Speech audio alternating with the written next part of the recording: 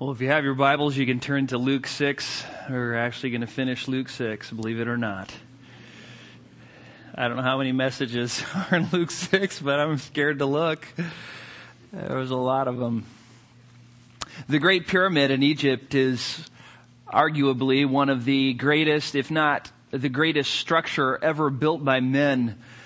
The pyramid was originally 481 feet tall at its peak and 755 feet long on each side.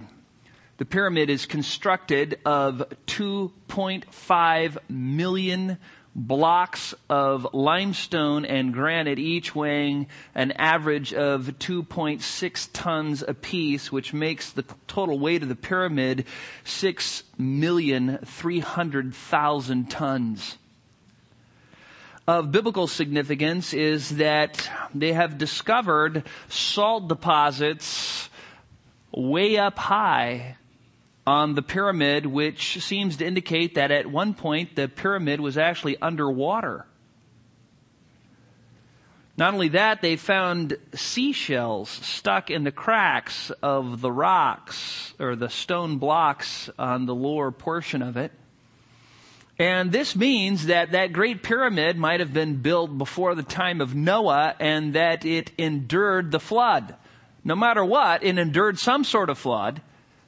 And it's so huge, it makes you wonder how the ocean got up that high if it wasn't during the time of Noah. The Great Pyramid was originally encased with 22 surface acres of highly polished white limestone. On the cap of the pyramid was a black capstone, probably made of onyx. They aren't sure, but they have records of people seeing it, saying it was shiny black. The limestone was eventually moved in 1356 by an Arab sultan who wanted to build mosques and fortresses out of it, and so the pyramid was plundered, and so now we can't really see anything really about the watermarks. But you need to ask yourself this: how could something even as great as the Great Pyramid endure the flood? How could it stand there and not have its foundations eroded and its stones topple into ruin? Even though the Great Pyramid covers more than 13 acres, 566,280 square feet, its base, the corners of the foundation deviate less than a half of an inch. That's more precision than we could build anything that's 13 acres at the base. So why didn't it fall down? Why didn't it crumble? Because it was built on solid bedrock. As a matter of fact, the bedrock swells up underneath of it. There's like a mound of solid bedrock, and then it was chiseled so that it would not move. And just as solid foundations are important for building pyramids, they're also important for our spiritual lives, for our souls. Every one of us here has our soul resting on something. The question is, what is it? What is the foundation of your soul? And it is to this very thing that Jesus addresses as he closes the Sermon on the Mount. Now, before we look at Luke 6, I want you to turn to Matthew 7. Matthew 7 is a parallel account, Matthew's account of the Sermon on the Mount. And the reason we're looking at Matthew is Matthew gives us more detail than Luke, includes different things than Luke, and especially Matthew focuses on the end of the sermon more than Luke. Now, I'm not going to do a detailed exposition here of Matthew, but I just want to summarize big chunks so that you can see the context and the flow of Jesus' sermon as it's heading towards the passage we're going to look at in Luke. Look at Matthew 7, verse 13. As Jesus closes the sermon, he wants to bring the crowd to a place of decision, a place of reckoning, a place where they realize who they are and where their life is at. What foundation is holding up their soul? And he says this, starting in verse 13, enter through the narrow gate, for the gate is wide, and the way is broad that leads to destruction, and there are many who enter through it. For the gate is small, and the way is narrow that leads to life, and there are few who find it. Here Jesus says this, there's only two ways. A very broad way with a broad gate, and a very narrow way with a narrow gate. And you know what both the gates say above them? This way to heaven. The problem is only one gate gets you there. The other one leads to destruction. Look at Matthew 7:15 through 20. Here Jesus speaks about false teachers, false prophets, both true and false prophets and teachers. Tell those who listen to them, I'm telling you the truth. Do you know false prophets never go around saying, I'm speaking lies to you? They all say, I'm telling you the truth, just like true prophets and teachers do. And you know what? Many follow those false teachers and end up in destruction, hell, and few follow the good teachers. Jesus' point, who are you following? What road are you taking? What gate are you entering? What teacher are you following? Look at Matthew 7:21 and 23. Jesus says, not everyone who says to me, Lord, Lord, will enter the kingdom of heaven, but he who does the will of my Father who is in heaven. Many will say to me on that day, Lord, Lord, did we not prophesy in your name, and in your name cast out demons, and in your name perform many miracles? And then I will declare to them, I never knew you. Depart from me, you who practice lawlessness. First, Jesus makes it clear that you don't get into heaven by merely claiming to know Jesus and claiming Him as your Lord. Lord, Lord doesn't cut it all by itself. You got to do something. You have to follow Him as Lord. But not only that, His second example is you can even claim to be a follower of Jesus. You can even acknowledge His Lordship, and you can do good works and still not get in if He doesn't know you. The word know here is to have an intimate relationship with. These people were doing all kinds of miraculous things, calling Him Lord, Lord. They knew who Jesus was. They were in the church. They're doing good deeds. And Jesus says, depart from me, you who practice lawlessness or sin. All while they were doing those good deeds, all while they were saying, Lord, Lord, all while they were in the church doing their religious deeds, they were practicing lawlessness. So as we come to our text in Luke, remember, this is what Jesus just said. I mean, He is bringing down the hammer here at the end. He wants to make sure every single person there knows exactly where they're at spiritually. He is forcing us to reckon with our true condition. Look at Luke 6 now, verses 46 through 49. Jesus says, why do you call me Lord, Lord, and do not do what I say?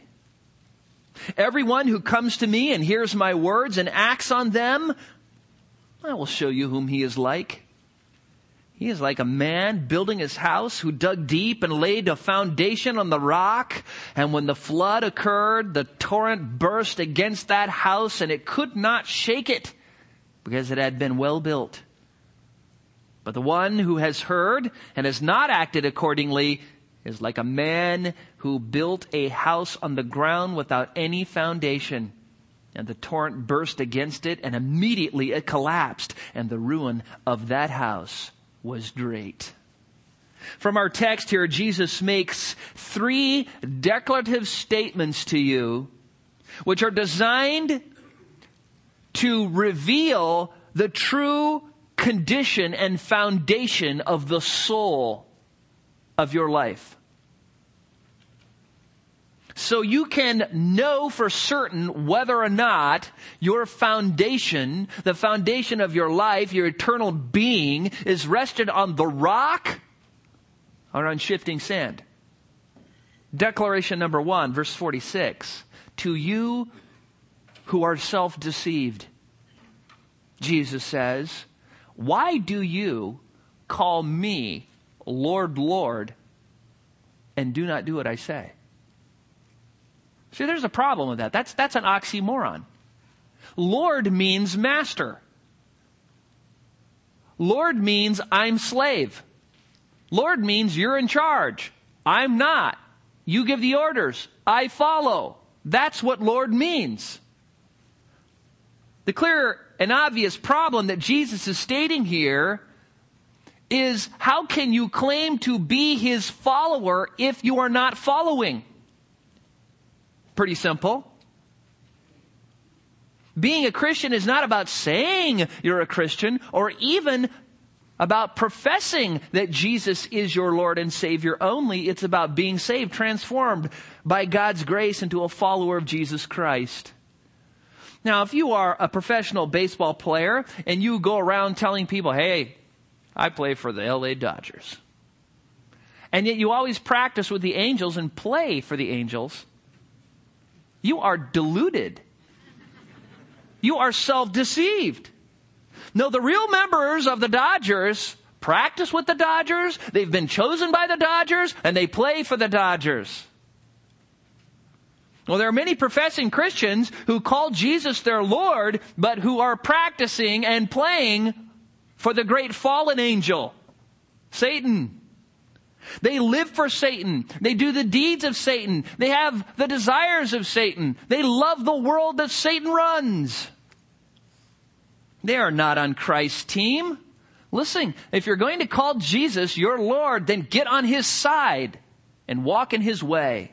That's what Jesus is saying. Now, usually, though, when you start talking to people who say, well, I know I'm not really following the Lord, but I'm saved. They usually run to one of two strongholds, sometimes both. The first stronghold they run to is they look to their past to confirm their present spiritual condition. Have you ever done this? Have you ever talked to anybody who's done this? You start talking to them about the Lord, and they never talk about, well, right now, this is what God's doing in my life. Right now, I'm learning this. Right now, God is giving me the grace to do this or that and the other thing. It's all about when they were little and they asked Jesus in their heart. It was all about the time when, they went to youth camp, and after 5 days of sleep deprivation broke down into emotional crumble at the last day and gave their heart to Christ. It's about the ministry they used to serve in, the good old days when they used to be into the Bible, when they actually read a systematic theology one day. You know what? It's true that if someone is presently saved, they have a past salvation. They have an experience they can point to. But you know what? The assurance of salvation is always to be had in the present, never in the past. Is there a present reality of God's transforming grace working in your life today? That is what's going to give you assurance or not.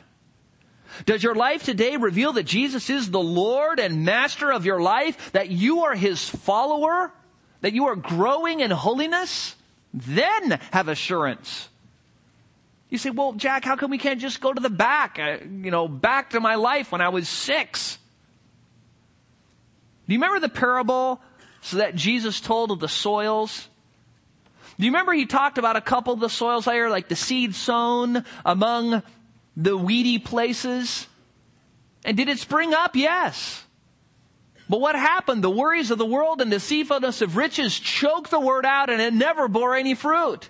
And then there was the seed sown among the rocks. Did it spring up? Oh yes, right away, immediately, the text says. But then what happened? Trials and persecution, which came from trying to walk with Christ, caused the word to become unfruitful. They never bore fruit. They never were saved. So don't always look to the past. Sure, you can say, yeah, I was saved in this date, but now today I know I'm saved because God is doing this in my life today. Don't misunderstand what I'm saying. I'm not saying works save you. Every time I say this, somebody says, well, are you trying to say we're saved by works? No. I want you to know, I'm going to die teaching salvation by grace. Because that's what the Scriptures teach. By grace you are saved through faith, that not of yourselves. It is the gift of God, not a result of works, that no one should boast. But when you are saved, your life changes. You become a new creature. You're regenerated. You're changed from glory to glory into the image of Christ. You progress in sanctification. He who began a good work in you will perfect it until the day of Christ Jesus. So you don't see any change. There's no new creature. There's no transformed life. There's no growing in holiness. You're not on the Dodgers. The grace of God, says Titus, brings salvation to us. And it instructs us to deny ungodliness and to live sensibly and righteously and godly in the present age. It not only saves us, it sanctifies us, makes us more holy. And if you're just claiming the one, but you aren't experiencing the other, Jesus' question is, why are you calling me Lord, Lord? A second way people sustain their self-delusion about their present spiritual condition is they cling to the exception verses of the Scripture. You start talking to them about their lives and you're living in sin and you've been living in sin and this doesn't bode well and you really don't, hey, David committed adultery. David murdered. And he didn't repent for 9 months. Have you ever used that excuse? You ever heard somebody use that excuse? I'm telling you, it is very warped reasoning to try to go to David's fall into gross immorality and murder to justify your salvation. It's true, David did sin greatly. He didn't repent of his sin. But when he was confronted, what did he do? He immediately repented. And most people use that excuse don't when they're confronted. You need to realize, first of all, that the story of David's sin is a great failure. And it's in the pages of Scripture to warn us not to be like him. Not to say, I can be like him and have security. Secondly, realize that during David's 9 months of repentance, Psalm 32 and 51 make it clear that he was miserable. He was a miserable wretch. He was just, God's hand was upon him. His body was wasting away as with the fever heat of summer. He was just miserable. Third, realize that as soon as he was confronted, he repented right there and then on the spot, without hesitation. The truth of the matter is, yes, David's sin was exceptionally great for a believer. The truth of the matter is, he was miserable during his months of unrepentance. And the truth of the matter is, when confronted, he immediately repented. So he's not a very good person to run to. He is the exception of great wickedness in a believer. Others try to say, what about 1 Timothy 1:20, where it talks about Hymenaeus and Alexander, and then Paul was giving them over to Satan so they would be taught not to blaspheme. Well, Paul doesn't say they're saved. They were kicked out of the church because they were blaspheming God. Is that a characteristic of a believer? Yeah, I'm a Christian. I blaspheme God. No, you love God when you're a Christian. You don't blaspheme him. Satan isn't to be your teacher. Satan is the teacher of those who act like unbelievers. Yes, they were put out of the church, but hey, don't go to Hymenaeus and Alexander and say, I know I'm saved, because they were ungodly too. That's twisted. Others say, well, don't you think they could be saved? Well, Paul described himself in 1 Timothy 1:13 as a blasphemer, a persecutor, and a violent aggressor. But he used the past tense. He was that. He didn't say, well, I am. He stopped being that. Others say, but what about 1 Corinthians 3 verses 12 through 15. Where Paul says, listen, if any man builds on this foundation and it doesn't remain, and, he has this wood, hay, straw, and stubble in his life, and it's all burnt up. And verse 15 says, and if any man's work is burnt up, he will suffer loss, but he himself will be saved, yet as so through fire. See? Right there. That's my life. It's just going to be burnt up. But man, I'm getting in. Don't kid yourself. Paul is not saying that the people described in verse 15 have no good works. What he's saying is these believers, they're saved, they get in, have works that are destroyed and have no eternal significance. They don't remain. Most likely, the text is talking about deeds that we do that have no eternal significance, not sins. Why do you say that? Well, because believers have all their sins what? Forgiven. Yeah, we just learned about it this morning. Now, you're washed whiter than snow. You have perfect atonement. You are justified. You are made righteous by Christ's righteousness given to you. And so that stuff is gone. What most likely Paul is talking about is that, when you eat a piece of pizza or have a bowl of ice cream, there's no eternal significance in that. You aren't going to have this great reward for your bowl of ice cream. Or because, you listen to some classical music one afternoon. There's a lot of things we can do as believers that aren't necessarily sin, but they don't remain. They have no eternal significance. But even if Paul was saying that believers may sin all their life and still get to heaven, this text would still be the very rare exception. The very rare exception. And you don't want to live in the realm of the exception. That's like living on the edge of the cliff. And you're telling people, yeah, I haven't fallen off. The ground is firm right here on the edge. And all your friends are standing back going, he's gonna fall off. And you know what? Most likely he will. Now what we need to ask is this: what do the bulk of New Testament texts teach us? What do the bulk of New Testament texts tell us about the believer's life when it comes to works? That is where you find your doctrine. Sure, there are those exception texts, and I know they're there. But the bulk of the texts say, the assurance of your salvation comes from seeing God working in your life. Again, I'm not saying you're saved by works. And when I read these verses are not teaching works salvation. They're teaching salvation that works.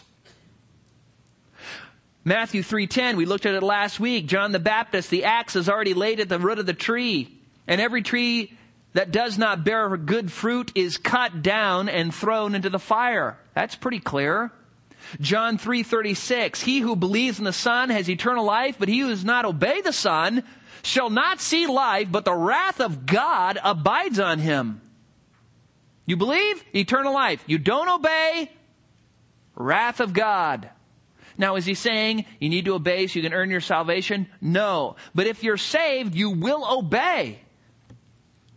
In Galatians 5:19 through 21, Paul says, now the deeds of the flesh are evident, which are immorality, impurity, sensuality, idolatry, sorcery, enmity, strife, jealousy, outbursts of anger, disputes, dissensions, factions, envying, drunkenness, carousing, and things like these. Are you practicing anything like that in your life? Is that characteristic of your life? Here's a word from God, of which I forewarned you, just as I have forewarned you, that those who practice such things will not inherit the kingdom of God. That's pretty clear. You say, well, maybe this is an exception text, Jack. Well, then look in Ephesians chapter 5, verses 3 through 4. It says the same thing. Look in 1 Corinthians chapter 6, verses 9 and 10. It says the same thing. Titus 1:15 and 16 says, to the pure all things are pure, but to those who are defiled and unbelieving nothing is pure, but both their mind and conscience are defiled. Now he's talking about unbelievers. He says that. Unbelieving. Verse 16, they profess to know God. Unbelievers who profess to know God. Lord, Lord. He goes on to say, they profess to know him, but by their deeds they deny him, being detestable and disobedient and worthless for any good deed. Hebrews 5:9, speaking of Christ, says, and having been made perfect, he became to all those who obey him the source of eternal salvation. James 2:14, 17, 20, and 26 have a very subtle message. See if you can pick up on it. What use is it, my brethren, if someone says he has faith but has no works? Can that faith save him? Implied answer in the Greek? No. Verse 17, even so faith, if it has no works, is dead, being by itself. Verse 20, but are you willing to recognize, you foolish fellow, that faith without works is useless? Verse 26, for just as the body without the spirit is dead, so faith without works is dead. Bottom line, saving faith works. 1 John 3, 7 through 10, little children, make sure no one deceives you. The one who practices righteousness is righteous, just as he is righteous. The one who practices sin is of the devil, for the devil is sin from the beginning. The Son of God appeared for this purpose, to destroy the works of the devil. No one who is born of God practices sin, because his seed abides in him, and he cannot practice sin because he is born of God. By this, the children of God and the children of the devil are obvious. Anyone who does not practice righteousness is not of God, nor the one who does not love his brother. That's pretty clear. Now, I want you to know that's just the tip of the iceberg. If we had more time, I'd just keep reading and reading verses to you until you just got nauseous. That's what the New Testament teaches. The bulk of the text teach that. Saving faith changes you into a follower of Christ. Perfect? No. Christians still sin. And John, the last text we read, says, if anyone says he has no sin, he's a liar. The truth is not in you. If you deny you're a sinner, then that shows you're not a believer too. Now, admit that you are a sinner. But if you're practicing sin, if sin is the characteristic of your life, if you're able to continue in rebellion and not have remorse and not have repentance and not confess, just tell yourself the truth. Listen, I'm not a Christian. I'm just going to church because I like it. Jesus asks you this. Why do you call me Lord, Lord, and do not do what I say? And every one of us needs to answer the question. If he was your Lord, your master, your king, you would follow him. Second declaration. Declaration number 2. To you who have your house built upon the rock. Look at verses 47 and 48. Everyone who comes to me and hears my words and acts on them. Stop there for a second. Jesus gives 3 necessary criteria. He's going to tell a little parable now, but before he tells a parable, he gives 3 criteria that we can evaluate our own soul by to see whether our soul is established on the rock or not. The first criteria is everyone who comes to me. What does this mean? Come to Jesus. It means come to Jesus for salvation. It means whatever you were coming to before, you turn your back on that, and now you're pursuing Jesus as your Savior, as your Lord, as your Master, to follow him, to believe in him, to walk for him. In Luke 14:26, Jesus says, if anyone comes to me, listen to this, and does not hate his own father and mother and wife and children and brothers and sisters, yes, even his own life, he cannot be my disciple. Coming to Jesus is a total commitment that if necessary, you would give up the world and all your most precious relationships and all your possessions and everything you have to follow him. That's what it means. In John 5:40, Jesus told the Pharisees, you are unwilling to come to me that you might have eternal life. Coming to Jesus is coming to salvation. So obviously, he's not talking about some mental acknowledgement that he exists. This is made crystal clear in John 6:35, 37, 40, 45, and 65, which all talk about coming to Christ as a act of God whereby he saves somebody and they come and he loses none. The second criteria is Look at the text. Here's my words. Not only do you need to come to Jesus in saving faith, you need to hear his words. Or you might say this, those who come to Jesus do hear his words. And they hear so as to obey. How do you know that? Third criteria, middle of verse 47, and acts on them. That's how I know. They act on them. They come to Jesus in saving faith, believing he's the Messiah, believing he's the Savior, believing he died on the cross, was buried, rose again the third day, and they hear his words and they act on them. And if this is you, Jesus has some great words for you. Look at verse 48. I will show you whom he is like. He's like a man building a house who dug deep and laid a foundation on the rock. You know, my wife always laughs at me because I can hardly get something built and I want to build something else, something bigger. I like building. And the bigger the project and the harder it is, I like stone and concrete and, big timbers. I just love that stuff. I just love building. So this right here, man, I just am in the groove on this text. It's hard to just not launch off into a whole bunch of stuff. That's really boring to most people. It's clear from Matthew's account of this that the flood and torrent of water, which Jesus refers to here, is the judgment of God on the last day. And notice the latter half of verse 48. The guy builds his house and he says, and when the flood occurred and the torrent burst against that house, it could not shake it. Because it had been well built, Matthew says, because it was founded on the rock. Fanny Crosby wrote a classic hymn which speaks of Moses who, desiring to see the glory of God, was stuck in the cleft of the rock.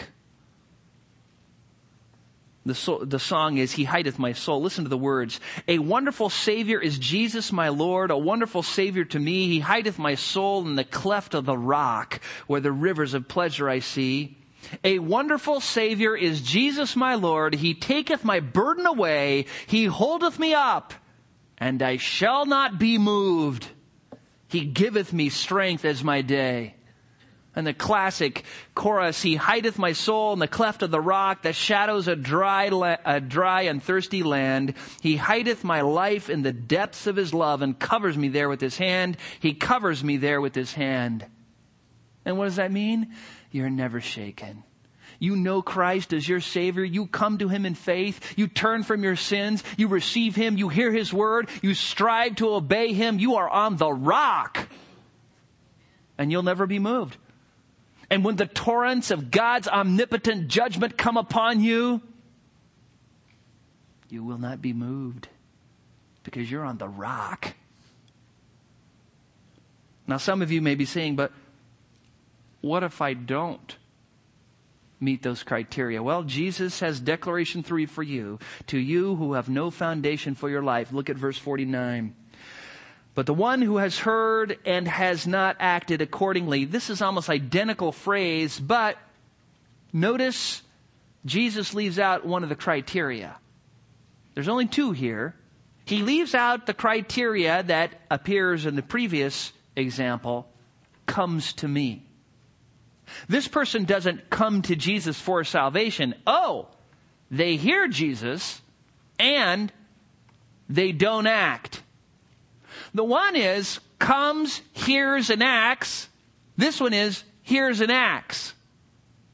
If they came, they would be saved, and then they wouldn't fit into this category. There are those who listen to Jesus. They come and observe Jesus. They come and listen to the preaching. They come and enjoy the fellowship. They like the intellectual stimulation of expository preaching, maybe. They may even read their Bible. They may even attend a small group. But they do not act. They do not act upon the Word of God. And if this describes you, Jesus has an analogy for you too. The person who does not act, Jesus says, the middle of verse 49, is like a man who built a house on the ground without any foundation. There's no foundation here. I heard that. Hey, let me just tell you something. I'm sorry, I have to deviate here. In the first service, when I said that exact same thing, someone else's phone rang. So I don't know. It's a sign. But there's two things you can learn from this builder here. The first is the guy's lazy. The guy's lazy. He was unwilling to work hard to establish a solid foundation for his house. He was unwilling to pay the price. All you have to do, if you want to have no foundation, is just find a level spot in the dirt and get a shovel and a transit and just smooth it out. And you know what? You can get your base plate and lay it right down there, and you put your ledger on there and your floor joists and your flooring and build your walls, and you can build a beautiful house. As a matter of fact, a house that is just as beautiful as a house with a stone foundation built on the rock. And you know what? You can't tell the difference. Why? Because the foundation is everything below the ground. And you could look at it, and it might even be the same color as the house built upon the rock, and they might be built next to each other, and people would drive by and say, oh, look at two, quote, identical houses. Secondly, it's obvious that this second builder thought only of the present and not the future. You know what makes the difference between a good builder and a bad builder is good builders think ahead. They think ahead. They look to the future and say, now, what am I going to need to do here before I pour this big concrete slab? Am I going to need something on the other side? I mean, you have to cut the slab open. Do I want to plug here before I cover up the wall? You think ahead. This guy is obviously not thinking ahead. It's a dry season. He's laying his foundation. Really no foundation. He's just putting his house right on the dirt, the sand. That's it. Where the termites can get to it. And you know what? When you look at those two identical structures, you say, they're identical. They're the same. No, they're not. The most important part is below the surface. The part you cannot see. And the structural integrity of that house will not be determined until the rainy season, the hurricane, the mudslide, the tornado, the violent earthquake. Most of us have seen those pictures on the news, and we probably all have, where, the rainy season this year, and they had those multi-million-dollar homes on the edge of the cliff, and you just saw them fall off, and their whole swimming pools and everything just crunch and just smash into nothing. And I look at that, and there's one word that comes to my mind, fool. And I can just hear the conversation between, those people, because, they always have the news cameras, and they show these distraught women, my house, I've lost everything. But what they don't do is go back and show you the footage when that woman was telling the builder and her husband, listen, this part of the hill hasn't fallen off yet. I know it's unstable ground. I know that there's no rock here, but hey, the view's good. Look at the view. Our house will be worth so much. This piece of dirt here has been here for a long time. Yeah, it used to be way inland. And now it's on the edge. Hello? And so the builder says, okay, lady, I'll tell you, we'll dig down deep. We'll put a nice concrete foundation on the dirt. And they do. And then when the rains come, the floods burst against the house. And it falls. And great is its fall. That's exactly what happens. We see it every single year. And that's what Jesus is talking about here. There's these people in the church, and you look at them, and you look at the believer, and they're an unbeliever, and they're sitting next to the believer, but you can't tell them apart. They look the same. They're doing the same thing. They're saying the same thing. They know the same jargon. One is built on the rock. The other, the sand. And you know what? You'll never tell in this life. You'll never tell. That's why this passage is one of the scariest texts in all the Bible, because these people don't find out until Judgment Day that they aren't built on Christ. They know who He is. They even say, Lord, Lord. And some are even doing good works. But they don't know Him. They've never come to Him for salvation. And when Judgment Day comes, the end of verse 49 says, and the torrent burst against it, and immediately it collapsed, and the ruin of that house was great. The house here is your soul. Now you may think, oh, what could be the application of this verse? No duh. If you don't know Jesus Christ, if you look at your life right now and you've never come to Jesus for salvation, I find just interesting. I love listening to testimonies, because people say things like, well, I always went to church and everything, but I had never come and just actually given my life to Christ. I've never repented of my sins and asked Christ to forgive me and save me. Really? Is that you? You need to come to Jesus. You need to hear His words, and you need to act on them. Listen, are you a sinner? You don't even have to answer. I know the answer. Yes. Let me ask you this. Is God perfectly holy? Yes. Since God is perfect, can God have a standard that is less than perfect? No. Do you think you have perfect righteousness that rivals the righteousness of an infinitely holy God? Of course not. Does God have to punish sin? Yes. He is infinitely just. And if God didn't punish even the least sin that was ever committed, if He didn't punish sin, He would no longer be infinitely just. And He is infinitely just, so every sin must be paid in full.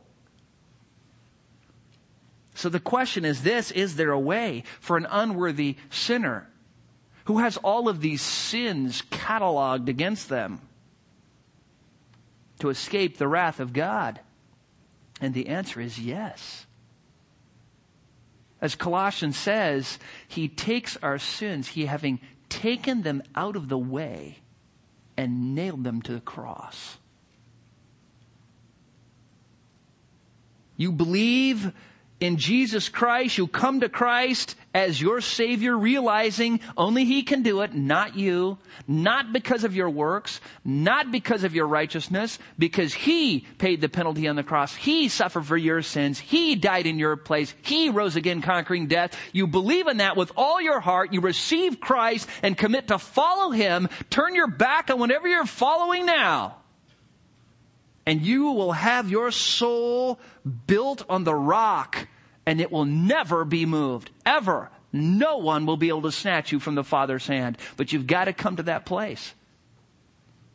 Then you can sing Edward Mote's classic hymn, The Solid Rock. My hope is built on nothing less than Jesus' blood and righteousness. I dare not trust the sweetest frame, but wholly lean on Jesus' name. When darkness veils His lovely face, I rest on His unchanging grace. In every high and stormy gale, my anchor holds within the veil. His oath, His covenant, His blood support me in the whelming flood. And when all around my soul gives way, He then is all my hope and stay. And when He shall come with trumpet sound, oh, may I then in Him be found, dressed in His righteousness alone, faultless to stand before the throne. And the refrain, on Christ, the solid rock I stand. All other ground is sinking sand. All other ground is sinking sand. Where are you standing? If you're on the sand, give your life to Christ and get on the rock. Let's pray. Father, we are so grateful for Jesus' words here. They are so simple and so clear. And we marvel at how he labors to bring us all to the place where we answer the most important question of our entire existence. Where is our soul resting? Is it on the sand or on the rock? Have we taken the broad way that leads to destruction or the narrow way that leads to heaven? Have we followed the many teachers who lead people to hell or the few that lead them to heaven? Are we trusting in our good works to save us, or our mere profession of faith but yet not really knowing you? Father, if there's anybody here who doesn't know you, grant them repentance, bring them to salvation, humble their hearts, they might know you and love you and be transformed by your grace so they can sing, on Christ, the solid rock I stand, and all of the ground is sinking sand. Father, may that be true of every single person as they leave here today. We pray this in Christ's name. Amen.